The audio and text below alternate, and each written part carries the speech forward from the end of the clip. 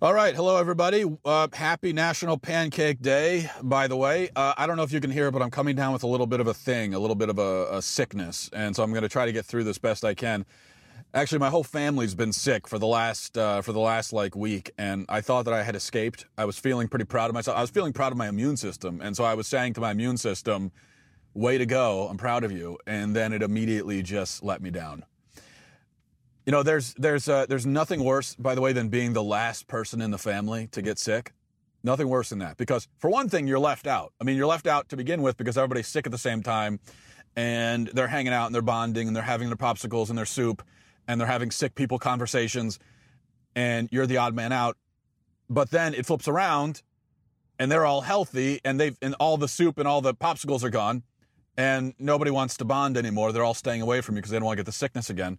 And the other problem is that there's the comparison that they'll make. So everyone draws comparisons. So they'll say, oh, you're still sick after 3 days? Well, I was fine after 2, trying to make you feel like a wimp. Or they'll go the other direction and they'll say, oh, you only have a fever of 100? Well, I had a fever of 115. And so I don't know, maybe. Which is probably a total exaggeration, by the way. Anyway, I want to take a break from the Kavanaugh circus to talk about a different circus, this one down in Texas. There's an interesting case involving the Pledge of Allegiance. And let me read the report from the Washington Times for you. It says, Texas state officials have intervened in a dispute over the Pledge of Allegiance, backing a local school district's expulsion of a student who sat during it. According to a report in the Houston Chronicle, Attorney General Ken Paxton filed a notice to intervene in a civil rights lawsuit brought against Cypress Fairbanks ISD, arguing that school children cannot unilaterally refuse to participate in the pledge. Student India Landry was expelled from Winfern High School last fall for refusing to participate in the pledge, saying she's been inspired by the NFL players such as Colin Kaepernick. With the support of her parents, Miss Landry, who is black, then sued the Cy-Fair ISD, saying the expulsion violated her free speech rights and was racially motivated. The Attorney General's filing cites a Supreme Court finding that government can back, quote, the national flag as a symbol of our country. Texas law allows parents to submit a letter claiming an exemption from standing for the pledge, but it apparently was not filed by Miss Landry's parents. The Texas law says standing for the pledge is mandatory otherwise. And so, okay, that's the story. So I have a few different points, several opinions here, and I'm all over the map, so I'm sure that I'll alienate everyone. That's my goal here, is I'm going to alienate everyone. And by the end of this, both sides will disagree with me. And that's because that's where I feel most comfortable, is where everybody is mad at me. So first of all, and I know that I will not find many conservative people who will agree with me on this point, but I am not a fan, really, of the Pledge of Allegiance in public school. The thing itself is fine, but the mandatory Pledge of Allegiance, I'm not a fan of that. I don't like it for 2 reasons. One, I'm not sure I see the point in forcing kids to stand and pledge allegiance to their country. It seems to be a bit of an empty ritual to me. I mean, this thing as a ritual doesn't make sense to me. Now, if you can show me that it increases patriotism and that it's likely to really sink in and help kids be loyal and patriotic citizens, then maybe I'll change my mind. But I don't think it has that effect. I don't think you can show me that. I don't think that that's really been the trend of things. In fact, it seems like patriotism has been sort of plummeting, even though kids are forced to say the pledge. I'm not saying that saying the pledge causes the patriotism to plummet, but what I am saying is I don't think there's any evidence that forcing kids to say the pledge is likely to instill patriotism in them. I think it has no effect one way or another. And by definition, a pledge of loyalty and fidelity that you're forced to say, a pledge of appreciation for freedom, which you are compelled to say, seems rather counterintuitive. Because when you say to a kid, stand and pledge your loyalty or you'll be expelled, it seems unlikely that the pledge will then mean anything, because then they're just doing what they have to do. They're doing what they're told. Vows and pledges which are compelled are not really, therefore, vows or pledges. They are just words that you were forced to say, and so you said them. 2, I don't like the Pledge of Allegiance because it says one nation, indivisible. Now, the under God, one nation under God, the under God part I like. Indivisible, I don't like. Now, I don't mean to get into semantics, but the nation is not actually indivisible. I believe that states have the right, or ought to have the right, to secede if they like. Because the state of California, for instance, do they want to secede? Well, California is not owned by the federal government, okay? The federal government doesn't own California, doesn't own the people of California, doesn't own California itself. California entered into the union by choice. It should have the choice to leave if it wants to. I kind of hope it does, but that's beside the point.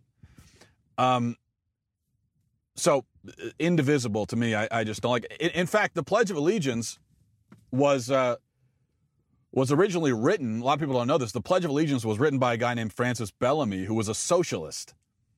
Okay, so this was a socialist idea, to have everybody getting up and forced to say, the pledge, one nation, indivisible.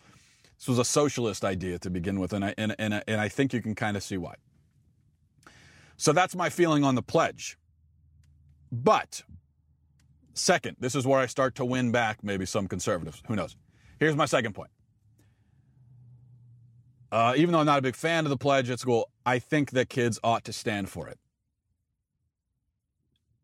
Although I don't necessarily think the pledge accomplishes anything, I think as long as it's being recited, kids should stand for it. Now, as an adult who's not in public school, I have the right to, I can make my own decisions about the pledge. I can do what I want.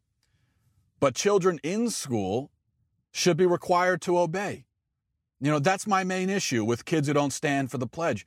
It's not that they're being unpatriotic, because, as I said, forced expressions of patriotism are not really patriotism.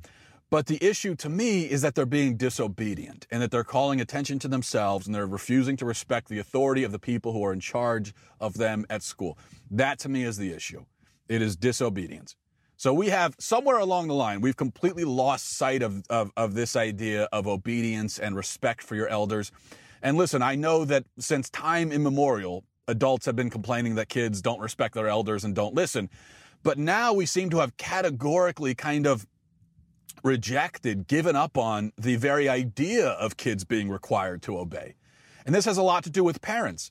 So you have parents who send their kids to school, and the kid is disobedient, disrespectful, defiant, and then the parents find out about it and they side with their kid against the adults. These parents, they want to have it both ways. They want the school system to babysit their kids, but they don't want the school system to have any authority over their kids. You can't do that.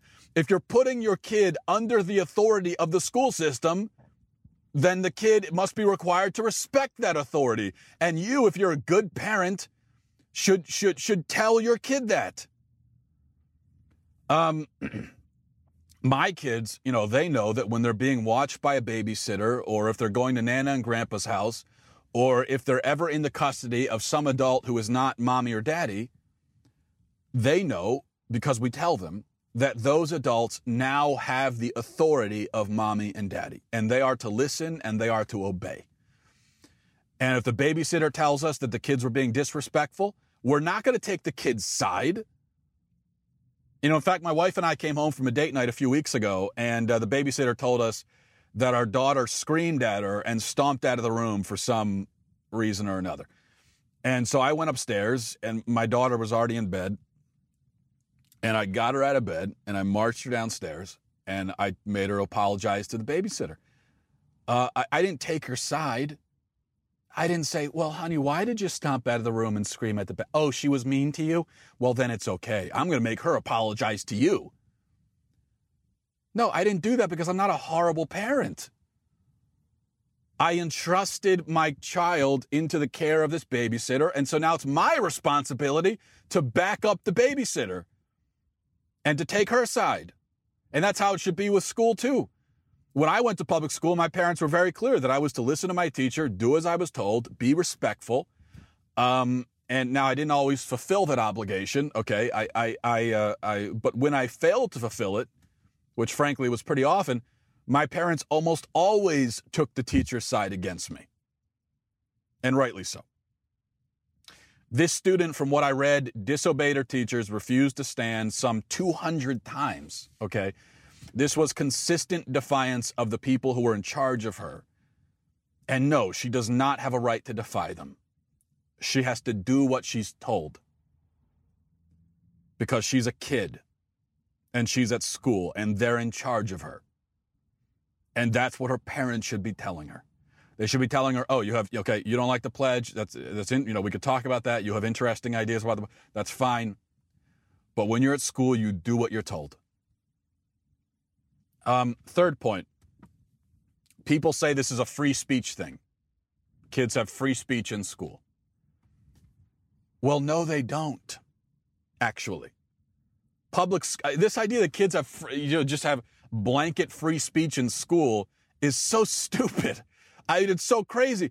Public schools are government institutions. You are sending your kid to a government building, entrusting them into the care of government employees. You are handing over your kids to whatever programs, whatever rules, whatever systems this government institution has in place.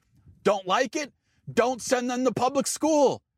But if you send them there, you can't then go on about their freedoms and their rights. They are children who you as the parent have put under the authority of this government institution. So they do not have the right to do whatever they want, say whatever they want, make whatever statements they want. They don't have that right. They don't have it. Now, even if they weren't in public school, they still wouldn't have the right to do and say whatever they want. Children do not have full free speech rights. Children, because they are not yet emancipated, are always under the authority of someone, whether it's a parent, a teacher, a guardian, a babysitter, whatever. And those authority figures have the right and the power to require the children to do things and not do things. Now, obviously, if those things that they're being required to do are criminal or immoral, then children, have the right to disobey. But barring that, children must obey. My kids do not have free speech in my house, okay? My house is not a democracy.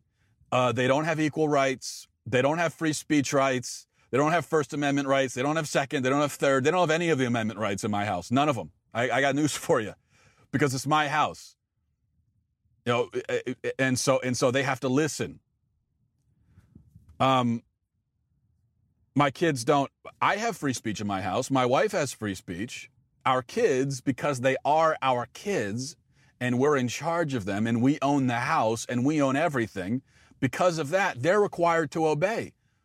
So if my daughter calls my son a little dumb boy, which she did this morning, by the way, my son came running upstairs because my daughter had called him a little dumb boy.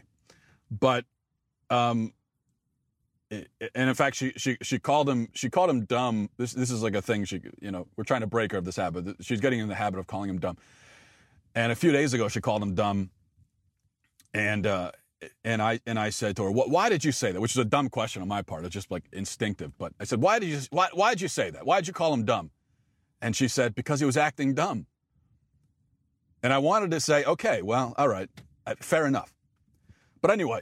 So she called her brother a little dumb boy, and so we had to talk to her about that. She can't claim that it's her First Amendment right to say that. The First Amendment is irrelevant. She has no right to say that to her brother. You know what? You know why she has no right to say that to her brother? Because we as the parents have told her she's not allowed to say that. And so if she does, she gets punished. That's how it works with kids. So all these people that are, talking about free speech, I mean, is that how you parent? Do you really parent according to the Bill of Rights with your kids? No. Kids have to listen and obey because they're kids. They don't have all the same rights because they don't have the same responsibilities. As an adult, you pay taxes. You have the ability to own things. You have a job, and also you can, if you commit a crime, you can go to prison for the rest of your life. You're tried as an adult. So there are all these different responsibilities and things that you face as an adult, and so there are certain rights that come along with those.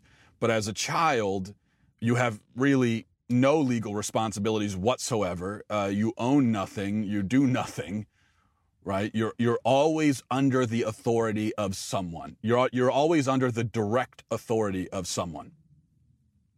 And so therefore you don't have all the same rights. This idea that kids can just go to school and they can just say whatever they want, make whatever statements they want, do whatever they want, that's chaos. If schools actually operated that way, well, then schools would not be able to operate. We may as well just get rid of the school system and have no schools anymore, because it's just not possible for a school to function that way. Kids must be forced and compelled to listen and obey. And as a parent, again, if you're a good parent and you're sending your kid to school, you should be telling your kid that. Now, I know for me, when I was a kid, if I disobeyed my parents, I got in big trouble. But if I disobeyed an adult who my parents had entrusted me to, if I disobeyed them, I got in even more trouble for that. Because my parents saw it as, it's defiance, and it's also an embarrassment to them. They feel like they're being embarrassed by my behavior. And so I'd get in even more trouble. I just don't understand these parents who say, well, you're not my kid's parent. You don't have any authority. Well, if you don't want the teachers to have any authority over your kid, don't send them to school. You better keep them home and homeschool them if you don't want any teachers to have authority over your kid. But if you send them there and you're using the school system as a babysitter, well, then there are certain things that come along with that, and it means that your kid has to listen. So, yeah, you know what? We can talk about the Pledge of Allegiance. We can have an academic conversation about it. We can have an interesting conversation. And, we can express our opinions about it. But in school, if this is what the teacher tells you to do, then you should do it, because it's not immoral. It's not illegal. So you stand and you listen and you obey. So that's my feeling about this. I mean, and then as far as expelling a kid for not saying the pledge, that to me seems rather extreme. I'm not a big fan of that. But then again, if it's a rule and she's not listening and she's had 200 chances, what are you supposed to do at a certain point? So, all right. We'll leave it there, but I'll be interested to read some of your comments, because I think it's an interesting conversation. Thanks for listening. Thanks for watching. Godspeed.